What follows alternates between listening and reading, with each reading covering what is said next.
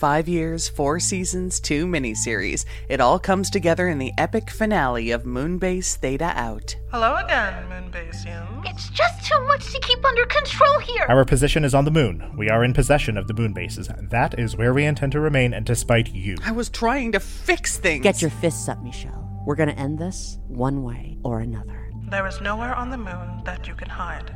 We will be visiting your position soon. This message is for Dr. Ashrini Ray and Roger Brigado Fisher. Your messages have been received, and we recognize your struggle. Let's move. لفلسطين! We could message everyone, everywhere. What did I miss? Sorry, love, it's a busy day at the end of the moon. We've been through the end of so many things, but we're still here. Moonbase Theta Out, the series finale, August 20th and September 3rd, 2023.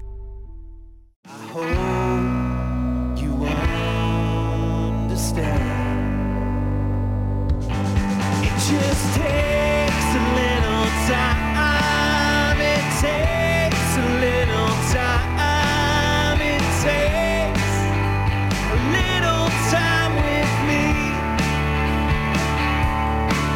I hope you don't mind. We'll take it slow this time. You know I'm well worth the wait. Hi, I'm Tom Zalatni. And I'm Tefera Jemian. And you're listening to the No Bad Food Podcast. If you're new here, welcome. This is a show about great food and the people who love to make and eat it. Our mandate is simple: to explore, taste, and learn about food in ways that celebrate all the things that make it great. Every week, we dig into a different dish, meal, ingredient, cuisine, or piece of food media, exploring the history and culture around it, sharing favorite recipes, and learning from our wonderful guests. The only rule? You gotta love it. After all, there's no such thing as bad food. We're doing that bit now? I like it. All right, we're doing the bit. Before we dig in, we'd like to take a minute to acknowledge that the studio where we're recording is situated within the traditional and unsurrendered territories of the Kanien'kehá:ka First Nations. As settlers, it's important that we remember that the lands we occupy are not our own, and that we engage in conversations that challenge the colonial mindset. We want to encourage you to take some time today and every day to reflect on your relationship with the land you live on and with the indigenous communities of that area, and to research it and look into things. And you know, if you don't know whose land you're on and especially what the traditional food, practices of those people are, Google it. Google's your friend, A really good resource to start in Canada. Now, I believe there's an American version of this, but I don't know it. But native-land.ca is a great resource to find out what nation's land you are living on. It may be one, it may be several. You may be at the juncture of several nations. I looked on nativeland.ca just to check, and it in fact shows you the entire freaking world. So, okay, so there you go. No excuses, folks. Yep. Educate yourselves. And then, once you have those names, you can start researching them. And that's actually a really good way to figure out what foods are indigenous to your region. Yeah. And that's a fun exercise. Indeed. So welcome. It is Labor Day, Indeed. And that means that Tom's birthday is right around the corner. It's true. As you may or may not know, Tom was in fact very aptly born on Labor Day. I feel like this is like an extremely appropriate fact about you, that you were like, what is the most appropriate day to be born? All right, Labor Day it is. I'm like, I am a workaholic from birth. Labor Day is not a day off for me. Never has been, never will be. Well, it wasn't a day off for your mom. Boom. And this year is a very special Tom's Labor Day, which is September 6th. Mm-hmm. So not Labor Day this year, but it was in 1993. Indeed. Because this year Tom is turning 30. That's right, folks. 3 decades of labor. Big 3-0. We're still pushing, folks. Grinding from the womb. 30 under 30. No more. No chance. That means there's one more day to get Tom onto the Forbes 30 under 30 list. Listen, Forbes, now's your chance. So because it is your birthday, because it is a big birthday, it is a significant birthday, you are crossing over to the land of the giants. Sorry, wow, we had a birthday party yesterday. It was a nice birthday party. I worked very hard for about 2 days to get it ready, and now my brain is just like a little goopy today. That's okay. But It's also like 90 degrees in the studio right now. It's too just hot. Just because you're in here, bazooba. damn, the club can't handle this. No, I mean, we're literally in a heat wave also. We are literally in a heat wave. Yes, we are in a heat wave. So anyway, because it is Tom's 30th birthday, because decade birthdays only come every decade, we decided to make this episode all about Tom. Hell yeah, folks, as opposed to the last 150 episodes or whatever that had nothing to do with me whatsoever. But on this show, we get to interview people, and we get to talk about their food history, and we get to talk about their culture and how they grew up and how they feel about food. And we definitely give a lot of that from ourselves as well on the show, but sometimes it's nice to just sit down and tell the whole story. And so that's what we're here for today. We're going to talk about food and how you became the foodie you are today. Because this journey, I feel like, has even happened since I met you. Yeah, I mean, I think like seeds were certainly sown and watered and whatnot from a young age, but the like passion for it, I think, started gradually, later in life. Yeah. Later in life, like I'm an old person or something. In your heart you are. I'm going to put it out there that I think if you're born on a holiday whose like actual numerical date changes every year, but whose place in the calendar doesn't, that day is your birthday. Yeah. You know? Yeah. My birthday is always Children's Day in Sweden. Sure. Well, and like for me, like Labor Day is always the first Monday of September. Yeah. So like, September 6th is not always Labor Day, but Labor I kind Day of feel like Labor Day is always my birthday, Yeah. you know? Like, I don't know. So happy birthday. Thank you. You exhausted workaholic. I'm so tired, always. So tired. So bring me from the beginning. Tell me about your story of food. What are some of your early food memories? What do you think of when you think of your own food story? Yeah, it's funny. I was trying to think about this yesterday a little bit in preparation for this, and also just because, I don't know, I was thinking about it. And I'm not sure I can pinpoint my exact earliest food memory, but like there's 2 or 3 very early food memories that like stick with me and feel like foods that kind of hit me with that nostalgia in that like early childhood way, So in no particular order, I might just like hit those, Hit it. Yeah. So powdered donuts. This is one I don't talk about that often. No, you don't. Because as someone who has a lot of like sensory things and issues with mess, powdered donuts are not necessarily my jam most of the time. But growing up as a little kid in Vancouver, we spent a lot of time in Granville Island Market, which is this little like, not even farmer's market really. Like it's kind of just I don't even know the best way to, it's a market. But it's not a farmer's market specifically. Well, it's kind of like Pike Place, isn't it? A little, yeah. It's like a permanent market. Yeah, exactly. Like, yeah. That's it. Yeah, it's another one of those things that Seattle has, so Vancouver decided to also do it. Well, and like when you're in the Pacific Northwest, you can actually have a permanent like kind of indoor-outdoor market without everything dying for 6 months of the year. Yeah, exactly. Yeah. And so we would go there, often, I think especially on weekends, but like sometimes during the week too. And there were 2 things that I remember getting there almost every single week, and one was like cheese bread, like not bread with cheese on it, but like cheese baked into the bread, and the other is powdered donuts. And every time that I smell like powdered sugar, I'm taken back a little bit to there, which is wild because I work with powdered sugar at work. So like I frequently am kind of taken back to this nostalgic feeling of my childhood. And so for me, like, even though powdered donuts are not necessarily a food that like feels safe to me on a physical level a lot of the time because of the kind of mess factor that stresses me out, I still like treasure them in my heart, which is kind of nice. It gives me that kind of like complicated nostalgia around them. Yeah. I don't know. And then that cheese bread factor of it as well, right? Yeah. Where, you're taken back to a place by one food memory and there's a second food memory attached to that place. You kind of get both hitting you at the same time. And there's still, for me, is nothing quite like a really good loaf of bread with cheese baked into it. Absolutely. Cheese bread is just one of those like cozy foods. Yeah. Like, I don't know how universal cheese bread is for people as a thing. Like, is this something that I need to explain a little more? No, I think cheese bread is a thing people understand. Okay, yeah. Like, I'm talking like a loaf of bread. Usually it's like a white bread kind of bread with cheese mixed in through the dough, and then also like often they'll grate some on top of it so that you get the crust kind of building around the outside. Oh man, they make you can get bagels like that too. Yeah. I love those. Oh yeah. Oh yeah. That's it. So for me, that's like one of my favorite kinds of bread for sure. Like when it comes to like sliced breads, I don't buy it that often because I find if you don't get it from a bakery, it's kind of mediocre. Yeah. Like I don't really want to get like pre-sliced cheese bread from the grocery store. Yeah. It's not the same. Yeah. No. So, okay, that's a nice way to highlight kind of the first chapter of your life, which was those first 6 years in Vancouver. Yeah. Which I think don't come up that often on the show. Like, we talk a lot about you being an NDG kid, like born and raised, but you did have those first 6 years in Vancouver, and that comes up also when we talk about sushi. Sure, yeah. Which, like, I think it kind of clicked for me what sushi meant to you when you pointed that out. That, like, yeah, I grew up in Vancouver where there's very good sushi. Yeah. Well, that's it, right? So Vancouver being a coastal city and also being like, you know, a coastal city that's like relatively close to Japan, you get a lot of really genuinely good seafood and a lot of really genuinely good sushi there. Between access to the ocean where good fish comes from and just a high Asian immigrant population, the Asian food there writ large is really good, and the sushi is like no exception to that. And so I grew up eating a lot of really good sushi in Vancouver. Obviously, I didn't eat a ton of sushi between 0 and 6, right? Like that's not like prime sushi eating time for most people. But my grandparents still lived out in BC for most of my life. I mean, Grandpa still does, and like I would go most summers and, you know, sometimes in the winters too, and it's always a part of it, right? It's always part of that experience of going back home is eating good sushi. Yeah.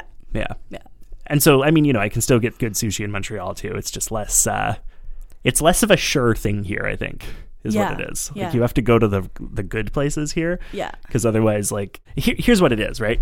You can have the best chef somewhere landlocked, and their food is maybe going to be as good as like a fine chef somewhere that's not landlocked. Right. Yeah. You know, like that's kind of what it comes down to is like the quality of the ingredients makes a huge difference. Yeah. And it's, you know, it's a trade-off, right? Like you might not necessarily actually get something that's like that fantastic, but it'll taste really good because it's fresh. Yeah. So you can kind of handle the mediocrity because of the freshness of the ingredients. Whereas here, like you have to shell out a little bit more if you want to get the good stuff. Right. Because you're paying for the people's experience and not just for the freshness of the thing, you know? Yeah, exactly. Yeah.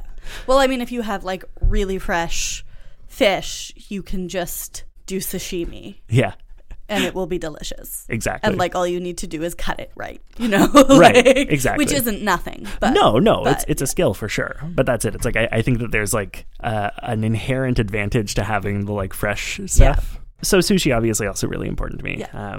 But then if I'm really like thinking a little bit more about the sort of like BC side of it and the seafood side of it, I guess, at the like Vancouver ferry terminal, I think Sunshine Bay is the name of the like actual like terminal area. There is a Greek restaurant that's like, you know, not in the terminal itself, but like in the sort of like village around it, whatever, that looks out onto the harbor. So you can watch all the boats pulling in and everything if you sit outside. And that's another kind of like formative memory for me, is eating like souvlaki and like Greek rice and like lemon potatoes and calamari. Yeah. And the calamari, I think for me is the like big, like the big factor there, where I still like seek out calamari that tastes as good to me as that calamari does, you know? And like consistently, like if I'm in Vancouver, I still make a point of going there when I can, right? Yeah, we've had a lot of bad calamari in your quest. For calamari. And part of that, I think, is that calamari doesn't deliver well. It doesn't deliver well, and I think around here a lot of it is frozen and thawed. Yeah, 100%. Yeah, 100%. Most of it is frozen and thawed. Yeah, that's it. So it's like, even if you're like, best case scenario, you're getting like the squid has been frozen, and then they're like at least like battering it and everything themselves, and like then you've got a chance of it being pretty good, but the texture is not going to be quite the same. No. Worst case scenario, you're getting it like frozen, and you know, some 20-year-old with a deep fryer in the back is doing their best. And it's like, it's still going to be tasty because it's still battered and fried, and you know, you hit it with some lemon, you're going to be having a decent time. But not once it's delivered to your house. No. And unfortunately, like the times we live in, we don't get to go out that often. Yeah, so far the kind of consistent thread here throughout all of these things that I'm mentioning is like bread and dough and Also, things being fried, I guess, a little bit. Yeah. And that feels right for me when we're talking about foods that are like important to me, informative for me. And especially when I think about like the next thing kind of on my list of foods that have really early prominent memories for me and are attached to like my childhood and growing up and like things that still bring me nostalgia is schnitzel.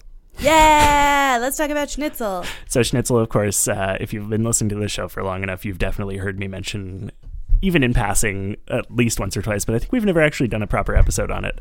No, and we should. Yeah, we really should. We really should. But essentially, schnitzel is any like thin pounded and then breaded and fried meat. Yeah. So often, traditionally, it's done with like pork, unless you're in Jewish communities near the places where it's done traditionally with pork.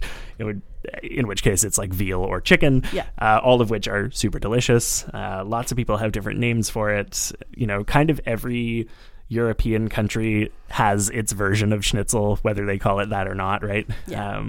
You could make the case that chicken parm is kind of often a like sauced up version of schnitzel, Yeah, and what's the one that's even thinner? That's like Villainese, maybe? Milanese. Yeah.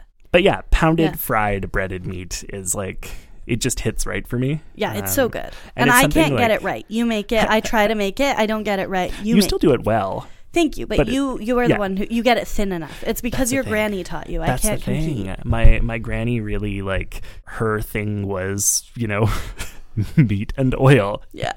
And so those things are really important to me. And so like, I remember, going to my granny's house as a kid, it would always smell like either recently some schnitzel was frying or recently some chorizo was in a pan. Yeah. Good smells. Yeah. I remember that like maybe when we first started dating or when we were friends before we were dating at one point. So you told me a lot of times that I reminded you of your granny. It's true. And I was always just like, I don't know what to make of this because I didn't know you that well. And I was just like, thanks, I guess. But I remember at one point you told me that I smelled like your granny's house. I don't remember why. I think there was incense involved. Maybe. Because I know that's something I share with her is the kind of witchy woo stuff. Yeah, there was a like sort of mysticism aspect to the way grandma lived. I think there was it's like a incense smell or maybe possibly just a like a perfume or a soap that you were using at the time that like reminded me of her. I was just like, did I smell like schnitzel or chorizo? No, well, that's the thing. I don't think you did at the time. You maybe have since at varying points. I have definitely smelled like both of those things at various points, yeah. But mostly since moving in here, I think. Yeah, well, I was living with a vegetarian before I moved in here, exactly. So I didn't cook schnitzel or chorizo very often. And that's why life is better now. Oh my god. Yeah, but that's it. Like, I don't know. There was like a sensory memory there for sure. Yeah. I do have to say, as long as we're talking about Tom Appreciation Day, one of the great joys you have brought into my life is food and is sharing this just like love and appreciation for food and food being a really like rich, pleasurable part of our life together, which is like something I grew up with but then didn't have for a while. And it's something that I like really, really appreciate. So thank you, Granny, for instilling that in you. And Grandpa. And Grandpa, also, that's the thing. Grandpa's the going out food and Granny is the cooking schnitzel food. That's it. Which isn't to say that Grandpa, didn't also do a lot of cooking. Like Grandpa, great cook in his own right. Oh yeah, he's a great cook, but he likes to go out. He's a party guy. And he likes to like know the restaurants and he likes to like, yeah. That's it. For Grandpa, going out is like, yeah, we're going to do the going out. And for Granny, it's like, oh, like, let's have a little treat tonight and go out instead of having a little treat tonight and me cooking. Like, I think she just got a lot more joy out of being in the kitchen than he did. And, was less of a party animal than him, too, I think is a large... He's quite a party animal. Your grandpa is, 75? And still just, like, parties so hard. Like Europeans, to the best of his ability, man. Anyway, like, it's something about, like, once you're, like, hungry east, Yeah. The old men are the ones who know how to party. That's it. Well, I think Grandpa, he was a dancer in his youth, right? So he spent a lot of time, literally dancing around and touring and like, living it up like that. Your grandpa was a Granny's a painter. Yeah. So for her, like her idea of a good time is a nice glass of wine, some tasty food, and like vibing out and like not having to like go places and deal with people. And it really translates to their relationships to food, I think, too, where Granny, it's like, oh, I'm going to make this beautiful thing in my house, and then I'm going to look out the window with a cup of coffee and like listen to the birds. And Grandpa's just like, let's slam a coffee and go out. We're going to the restaurant where I know the guy and he's going to bring us the best stuff and everybody knows me. I know 4 words in Korean. I'm going to flirt with this waitress. Let's go. But that's it. So I think though, and again, that's another thing where it's like, oh yeah, this is breaded and fried. And it explains so much about me and the food that I love now. And look, it's like not the most profound thing in the world to, you know, love breaded fried food, right? Like that's... I mean, I think it's profoundly human. Yeah. I think it's profoundly connects cultures. Like, we love that. Yeah. I just mean it's not like one of those things where I'm like, ooh, I've got this like deep family tradition of this one dish that's like... But you do, though, because schnitzel is like Hungarian tradition, and it is something Granny taught you. That's and true. Your grandparents were out of their homeland, and this was something she grew up learning how to cook. You know, like it is culture. All I mean by this is just that, like, me drawing the connection from that to like also loving a good corn dog or like some hash browns or whatever, like chicken nuggets. Yeah, exactly. It's like anything that's breaded and fried now, like, hits me with that same kind of feeling, right? Yeah. Not necessarily on the same level, but like, you know, it's there. We saw a toddler on TikTok the other night calling the oven the chicken nugget cooker. Yeah. That's what it's for. It's for cooking chicken nuggets. Okay, I am going to get Toby a little snack, and we're going to pop over to the mid-roll. If you're enjoying the show so far, make sure to hit subscribe on whatever platform you're listening on so that you never miss a new episode. While you're at it, consider leaving a rating and review on Apple Podcasts or sharing this episode with a friend. For every new rating and review we get during the month of Tom's birth, we'll be donating $2 to the Depot, our local food bank here in NDG. They can turn every $1 into $3 worth of food for a family in need. So by doing the simple, free act of leaving a rating and review of this show, you're functionally donating $6 worth of food to people who need it. There's literally no other way to turn 0 into 6, so if that math is exciting for you, go do it. You can read all about what the Depot is doing at the link in the description of this episode. If you join our Patreon, you'll also get access to our new monthly newsletter, the No Bad Food Recipe Club, where each month we'll post new recipes for you to try out and share with your friends and family. If you aren't already a member of our Patreon, please consider joining up at patreon.com/nobadfoodpod today. So shall we bring it back to Montreal? Yeah, let's do it. We've done a Vancouver chapter. I feel like my understanding of your Montreal food is very like convenience store, McDonald's, Subway. I don't know if that's like entirely accurate. That's maybe just what I associate with NDG. Because like I know you go out, like you go to restaurants, you eat. Yeah. Like, but there's just something about that kind of like cozy teenage food thing. Sure, yeah. So tell me, where am I right and where am I wrong? Well, so I think like convenience and McDonald's and Subway, I think I would lump all into one category of just like, this is a quick fix, this is easy, like this is stuff that, you know, I don't necessarily have to think about too much. Right. Because I grew up, you know, poor enough that we were like not necessarily starving, but like that we didn't have a lot of options a lot of the time, right? And this may also reflect that I met you when you were 20. Yeah. So like I met you at a certain point in life when I think we're all doing a lot of convenience store, Subway, and McDonald's. Yeah, although to be fair, I think in my early 20s I was more doing convenience store and Domino's. So much Domino's. Kind of that's it, basically. Yeah. No, but when I think about like food beyond that, right? My kind of like Montreal food, like essentials, I guess. I mean, bagels. Bagels have always been important. Bagels have always been huge for me. Like when we first moved here, we lived around the corner from a place called Dad's Bagels, which rest in peace, Dad's Bagels. They, in like the early 2010s at some point, they went out of business. I think Dad's Bagels closed right before I moved here. So yeah, that would have been early 2010s. Yeah. And, but that place was wonderful. They had, their bagels were not the best thing they had there. Their bagels were good, but they weren't like the best in the city or anything. But they had really good Indian food, including samosas. And I had a really like deep love for samosas and like they had a bunch of like cured meats and like dried sausages and things too, and little like, you know, any kind of little fried snacky things, pakoras and bhaji and that kind of stuff. My good friend Sam and I would go, you know, in the middle of the night sometimes because they were open late. Back in high school, we'd just meet up and go eat some, you know, Indian food in the middle of the night, and it was great. That for me is like very important, I think, and has kind of like made me love this neighborhood a lot, that you can kind of get like good Indian food, good bagels, good everything around here. NDG is a great neighborhood for food, and I feel like that's something that's not very well known.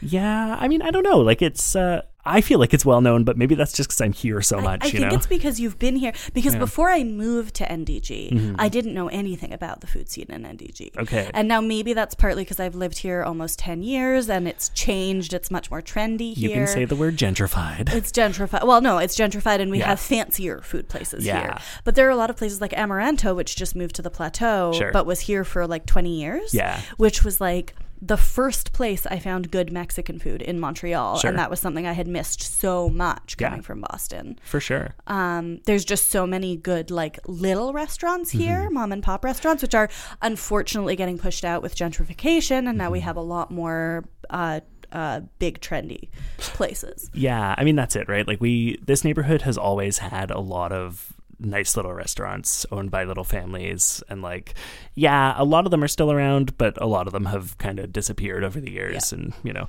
that is a shame. But I will say the heart of the neighborhood has kind of stayed the same. I think a thing that has happened is that if a little family-owned business in the neighborhood disappears, the neighborhood cared about it enough that whatever takes its place has a lot of pressure. Yeah.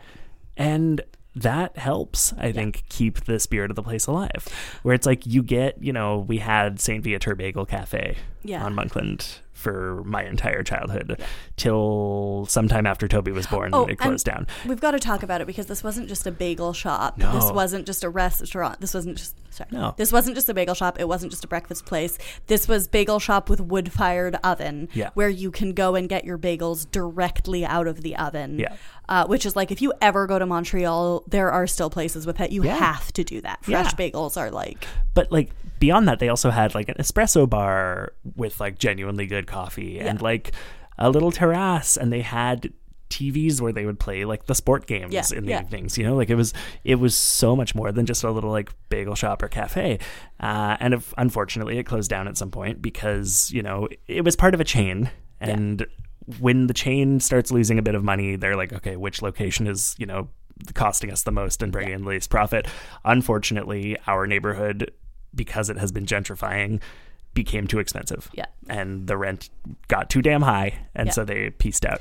And I kept part of their sign from outside the building. They had this big sign with a bunch of bagels. Yeah, so I kept part of their sign when they closed down. And that was really, like, I'm never going to forget the day that I was pushing baby Toby in the stroller and walking by as they were demolishing it. And I saw them pulling the giant bagels down from the facade. And I asked the guy, can I take one of those? And he said, I don't care.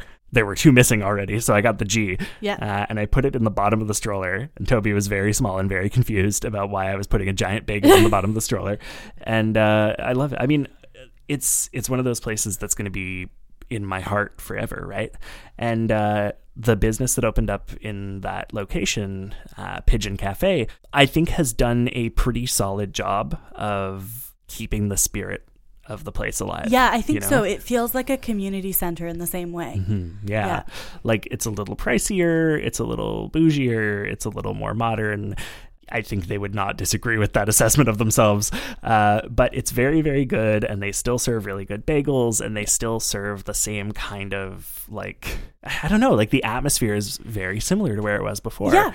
The only thing really missing is the wood-fired bagel oven, but, you know. Not everybody can afford to maintain a wood-fired bagel oven. Yeah, I mean, on permits alone, frankly, I think those things cost the insurance is insane. Yeah, exactly. Because you have an open, extremely hot fire in your restaurant. Yeah, exactly. Yeah.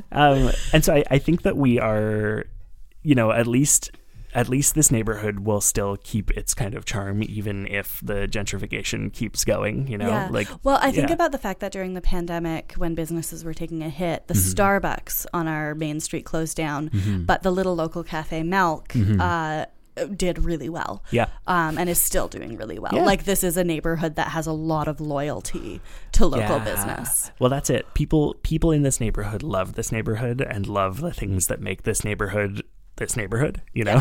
Yeah. Like that's what it comes down to, is like NDG folks love NDG and Yeah. want it to stay NDG, right? So even when things change, there's a real big push to keep them in the right spirit of things. Exactly. And yeah, on a food front, like, I think growing up in this neighborhood has really like shaped the kind of food that I love too, right? Where like, as I've aged, as I've gotten older and, you know, branched out a little bit more in this area, like, the food that I love has aged with me, right? Yeah. Like, I used to love Souvlaki George, Right. and like, you know, that place is still around and I still love souvlaki, and you know, some of the best calamari I've had in Montreal has been from there. Yeah. And like, there's a lot of good Lebanese food in the neighborhood, and like, I think I got into Lebanese food through eating Lebanese food in NDG, you know? Yeah. And like, now working in an Italian restaurant in the neighborhood, I'm like feeling my love of Italian food grow beyond just like, you know, the staples that everyone grows up with as a kid of like pizza and spaghetti and everything. Like, I'm finding a deeper understanding of it and a deeper love for it. And like, seeing how that kind of has always been here, but now it's like, you know, more and more present for me, you know? I think just getting to grow up in a place, and like, you know, as you grow up, your tastes are going to change a little bit, right? You're going to need different things, right? When you're a teenager, you're going to go for whatever is like cheap and quick and filling. When you're a young adult, you're going to go for possibly also whatever's cheap and quick and filling. But, you know, you might start looking more at like places you can go for a date, or places you can like eat with like a group of people, right? You want to go out and have a nice time and not just grab sandwiches. Or Yeah, I think your just grab 20s pizza. are really like the going out era, where it's like most of the time you're eating cup of noodles, but when you go out with people, you want to splurge. Yeah, exactly, Yeah. right? And so you start to figure out like, oh, what do I like to splurge on, right? Like, where do I like to go to like dine out with people, right? And you kind of gradually get more and more of a feel of your neighborhood, and you get a better sense of like what's here and what's been there the whole time. And the one that kind of stands out for me is La Louisiane, which is across the street from Paso Casareccia, where I work. And it's like our kind of date spot, where we didn't start going there until you were pregnant with Toby. I don't think that's true. I think we once went. No? I think we went once before. No? Nope. No, we went for the first time while I was pregnant? Mhm. Okay. And we went there a few times while you were pregnant Yeah. with Toby, and then we couldn't go back for a while because, you know, we had a small baby, and then there was a pandemic and yada yada. And we went back, you know, last week or 2 weeks ago, and it was lovely. And like, that place, when I was a kid, I always just assumed it was way too fancy for me, right? Because it seemed fancy. It seemed like, you know, like a high class joint, and like my mom would never have taken me there, right? Like, and it we, is. you know, I mean, it is. It's a lovely restaurant. It's got, you know, tablecloths and beautiful decor and really beautiful food. But it's not full of itself in the Yeah. way that I think like growing up with my mom made me think Right. that it would Yeah, be, yeah, you know, yeah. like where my only experience of like restaurants that had slightly higher price tags and really nice food was that they were like prohibitively expensive. Right. Because we'd only go to them for extremely special occasions, or like, you know, if grandpa was meeting a client in the city and we had to meet in like a hotel restaurant that like looked really fancy and high end or whatever. And so in my mind, any place that like seemed like it was probably going to be expensive was off the table for me. Yeah. And so I, you know, years and years, like I lived on Regent when we first moved to Montreal, like the block that restaurant is on. Yeah. I have known this place existed my entire life. It wasn't until I was an adult going out for dinner with you, you know, expecting a child, that I was like, maybe this is like, you know, maybe we can have a nice fancy whatever. And like we got in and it's like not imposing fancy in the way that I expected. You know, like those restaurants do certainly exist, and there are some in our neighborhood even. But like it was homey still, despite being one of the like higher end places in the city. And like, you know, since then we've become friends with the owner, and he's lovely. And like, if you had told me as a kid that I would at some point think of that as like a place that I might want to go on a regular basis, you know, can't necessarily afford to go on a regular basis, but you know, for a date night, we can do it. It's a date night restaurant. And it's not even like an extremely expensive date night restaurant, frankly. No, I think it's about what you would expect for a date. Yeah, that's it. And it's like, okay, like we've got so many options here now. And it's been so beautiful getting to explore that further with you. And like, you know, getting to go to our local barbecue place where like I took Toby as a baby a lot, and like Toby like grew up at that place. Yeah. And it's really nice, like expanding my palette through things that are still like walking distance from my house is a really unique privilege, I think. I feel like for those of you who are of the astrology persuasion, I feel like there's just something so extremely double Taurus about your great desire to have like beautiful food that expands your horizons and your palate, but is walking distance from home. Like, I feel like that is just like the dream. That's just what every Taurus wants. Listen, all I want is to be treated extremely well and to have to put very little effort into it, I guess. Yeah. No, I think that there's something like valid to the idea I appreciate that. Yeah. This is something like when we started dating, I really had to adjust because you love beautiful things, you love food, you love luxury, like you like feeling good. And having grown up in an extremely Puritan background, I was just like, what is this? Like just absolute unashamed like appreciation of really nice stuff. Right. And I had to like kind of adjust to that. But I remember having a conversation with my sister a few years in where she was like, I think that's been really good for you. I think having somebody like that be your partner and be like, no, we're gonna do the nice thing, we're gonna have the nice thing, we're gonna stay in the hotel instead of sleeping on somebody's floor, you know, we're gonna go to a restaurant instead of grabbing crackers and cheese and like having a picnic, which is like what I was used to for dates, you know, like that is something you've taught me to value that I really appreciate. Because it's not something, I didn't grow up in a family, like my dad loved nice things, but we didn't have money to go out much. And yeah, it's something that I appreciate a lot about you.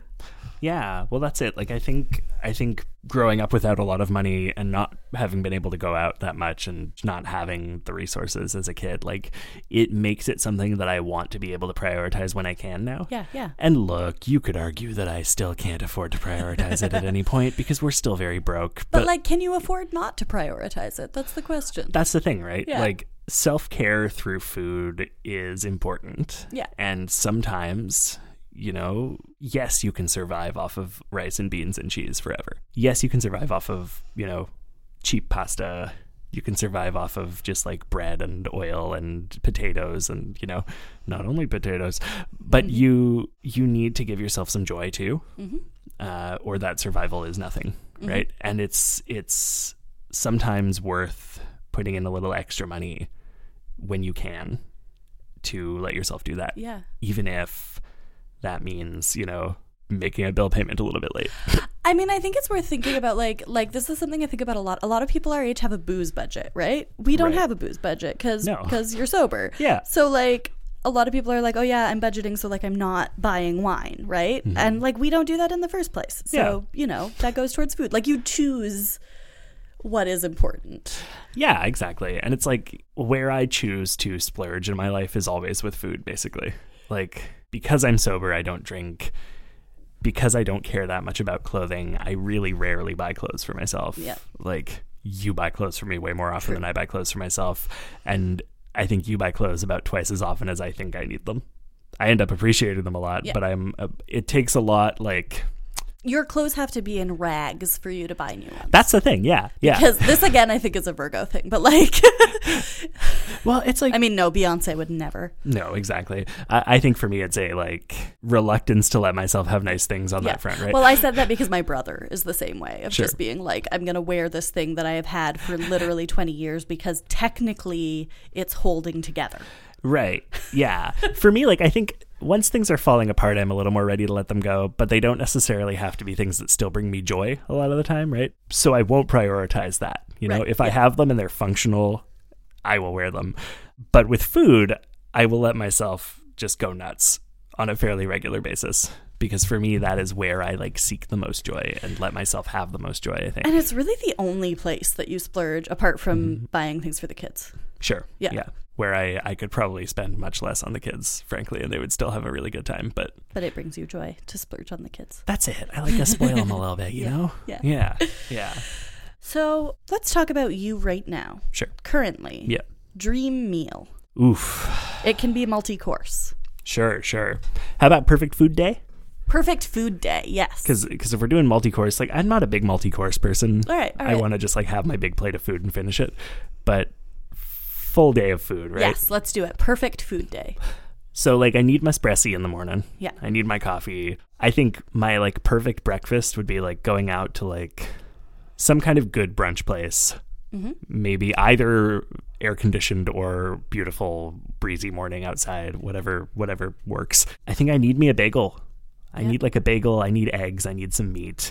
I'm torn between, like, the kind of lumberjack plate of, like, you know, bread, meat, potatoes, eggs, beans, croissant. I need those.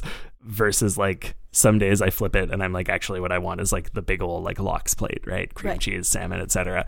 It's hard for me to pick between those two, honestly. A lot, like, that's kind of down to a coin flip most days. Yeah. But some kind of, like, good, like, brunchy brunch, like a, you know, a big brunch. Yeah. I think it would be a weird combo, but even if I could just get the lumberjack plate and, like, have my bagel come with cream cheese and salmon on it, I'd be happy. Sure. Yeah, the Jewish lumberjack plate. Yeah, exactly. Yeah. The lumberjew. The lumberjew. Yeah. My brain. I just had a Elevensies? brain fart trying to remember what meal comes after breakfast. Well, I mean, it could be second breakfast. It could be 11sies. You know I'm not a Tolkien person. Yeah, but, like, you do, I feel like you would appreciate a Hobbit lifestyle.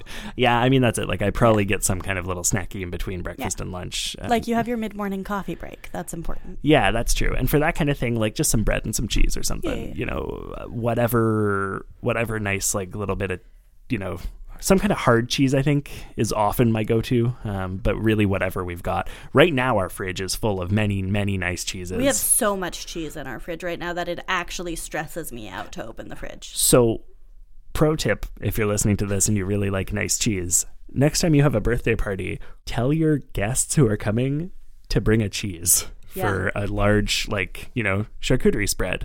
And then everyone will bring, like, meats and cheeses and shit, and you'll have a really great party, and there will be a ridiculous amount of leftover cheese. But each one in a small enough quantity that it's relatively easy to finish. I feel reasonably confident that I'll be able to finish most of those cheeses before they go bad. I don't know. I think we have 2, like, ash cheeses. Yeah. We finished the Adderey. We finished the Adderey. There's like 2 different goat cheeses left. Yeah. One of them is an ash cheese, so that's a Venn diagram. Both the ash cheeses are goat, actually. Oh, really? Yeah, Okay. yeah. And then we've got, like, 1 proper brie, 2 kind of brie-esque things. We've got the, like, nice hard cheddar. yellow one. Yeah, that's a Jersey milk Gouda. Okay. There's an espresso cheddar in there. Oh, I didn't know there was an espresso cheddar. You didn't try the espresso one? No, I really steered clear of the cheese plate because I'm not a stinky cheese person. Okay. There were a couple of, like, non-stinky ones that you might have. Okay. We'll get into this after.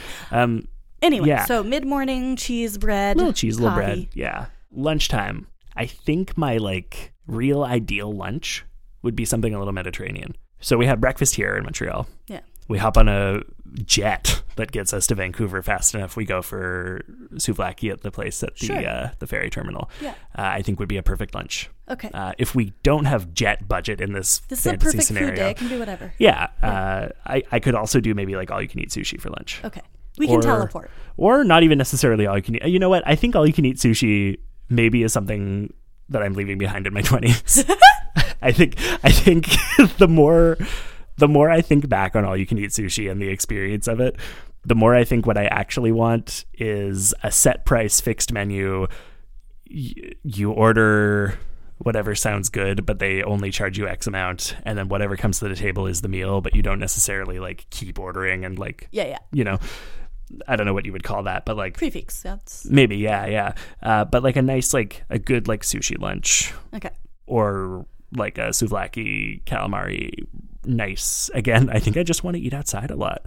Yeah, eating except outside for is dinner. lovely. Dinner, I don't necessarily want to eat outside. All right. Most of the time, because that's when the bugs start to get irritating. Because in the daytime, the outside bugs while you eat, it's like wasps and big fly. Easy to smack. Easy to get rid of. Yeah.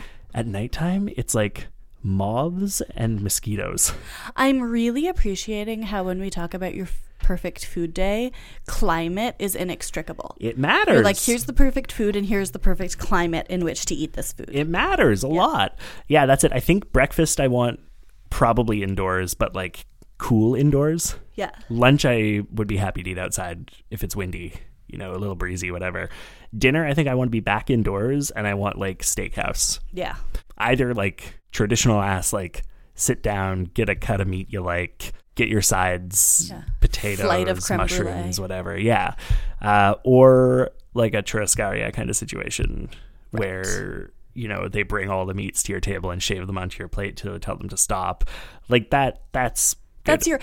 We have not gone for that, but you have been talking about that since we met almost 10 years ago. Yeah, that's it. I think so. It's like for me, like breakfast is like about the bagel, and it's about the eggs, and it's about the meats that come with the breakfast. Lunch is about like light but some fried elements and like, you know, the atmosphere. Yeah. And then dinner, it's about like, I want like a perfect piece of meat, and I want the yummy sides that go with it. And like, I want there to be some like veggie sides, but I also want there to just be like flavor, you know, real depth of flavor going on. And like, you know, I don't drink anymore. So like, I think in my ideal meal situation, I would no longer be an alcoholic and I could have a nice glass of wine with that dinner. Yeah. But, you know, life being what it is, just like an unlimited supply of sparkling water sounds pretty good too. Yeah. And then, dessert, you know, I mean, actually my ideal dessert is just grabbing a pint of ice cream on the way home. Yeah. And eating that in bed. Yeah. Yeah. That's my perfect food day. That's a perfect food day. And I just really appreciate that, like, the longest lasting tradition you and I have is eating ice cream in bed. Yeah. Watching TV. I think since we first got together, most nights we've eaten ice cream in bed. One of my favorite memories of when we first started dating was like, because we had just started dating, like lying with my head in your lap on the couch while you fed me ice cream. And it was like perfect. It was like, yeah. Yeah. Yeah.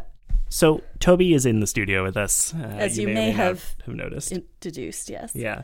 Do you want to say anything about food? What's your favorite food right now, buddy? I have lots of favorite sandwiches. Pasta. What's your favorite kind of pasta? Tortellini. Tortellini. Good choice. Happy birthday. Thank you. If you want to say happy birthday to Tom, head to patreon.com/nobadfoodpod today and tell it to the hat. Yeah. That's it. We will be passing around a bowl at the end of the episode where you can give 10% of your income to us. Otherwise, you're a bad person. Yeah, and you will go to food hell. Yeah. Don't go to food hell. You want to go to food heaven? Is slightly overcooked mac and cheese for the rest of your life. You know what? You put 10% of your income into a hat for us at patreon.com/nobadfoodpod, and you're going to have good calamari. You don't do it, and you're going to go to hell and eat rubbery calamari for the rest of eternity. Do you want to do that? No. I didn't think so. So patreon.com/nobadfoodpod. Thanks for listening to No Bad Food. If you want to join the conversation, you can hit us up on the socials at No Bad Food Pod and individually at Teverbear and at Tom Zalatni. If you like this episode and you want to help us make the show even better, head to patreon.com/nobadfoodpod and donate. For as little as $1 a month, you'll be joining the ranks of fine folks like Chantal H., Gab, Thomas, Erica, Andrew, Chantal T., David, Mallory, Sarah, Nell, Carol Ann, Rachel, Aslam, and Anne. Our patrons get access to all kinds of awesome perks, including the ability to request topics for episodes of the show. If that's exciting for you, head to patreon.com/nobadfoodpod and make it happen. Mm-hmm. We also have merch, and you can hit the merch link in the description to get all sorts of great stuff from our lovely friends at the Pod Cavern merch store. You could get a little hat with our logo on it, or you could get an apron with our logo on it. You can get an apron for your kid, too, and then they can match Toby. Toby has a No Bad Food apron. Mm-hmm. And your kid can also be cool, just like Toby, right? Yeah. And of course, you can support us for free by leaving a rating and review on your podcatcher of choice and by sharing this episode with a friend. Our theme music is by Zach, Breaded and Fried Ingalls, and our cover art is by David... David what? Flam. You can find links for both of them in the description of this episode. And last but not least, the show is produced by me, Tom Zalatni, and you, Tefra Jemian, and edited by me, Tom Zalatni, as part of the Pod Cavern Network. You can find out about all the great shows on our network at www.podcavern.com. See you next week. Now we can get back to our puzzle. Oh, sweet Lord. It just takes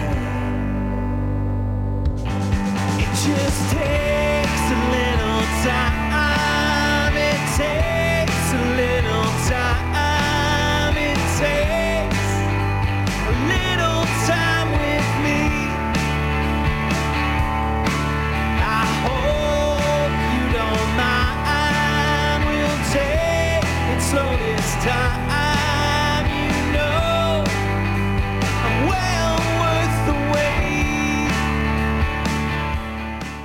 No Bad Food is a proud member of the Podcavern Network. For more great shows like this one, head to podcavern.com. Report. Set collection. Discrepancy straight-lined, Moth said. Meet Moth. Moth travels everywhere and everywhen in search of, often deadly, discrepancies, and tries to make sense of the briefs she gets from collection. There were holes in the brief, you know. I don't like that. The Moth Collection Podcast. It's science fiction with a little bit of horror. It's weird and funny and romantic, and there won't be another season. 14 episodes, and that's it, people. Available wherever you get your podcasts. Presented by Podcavern. What Mega Man boss would make the most terrifying kaiju? I, for one, want to be the first to welcome our new kaiju overlords. How would Adam Sandler fit in the MCU? I injected myself with the Green Goblin serum. Oh! Debate This is a podcast that asks the questions about your favorite video games and comics that no one is asking. Find us on Apple Podcasts, Spotify, Stitcher, or wherever else you download podcasts. And on social media @DebateThisCast. None of that is mind control. It's so close. It's not so close.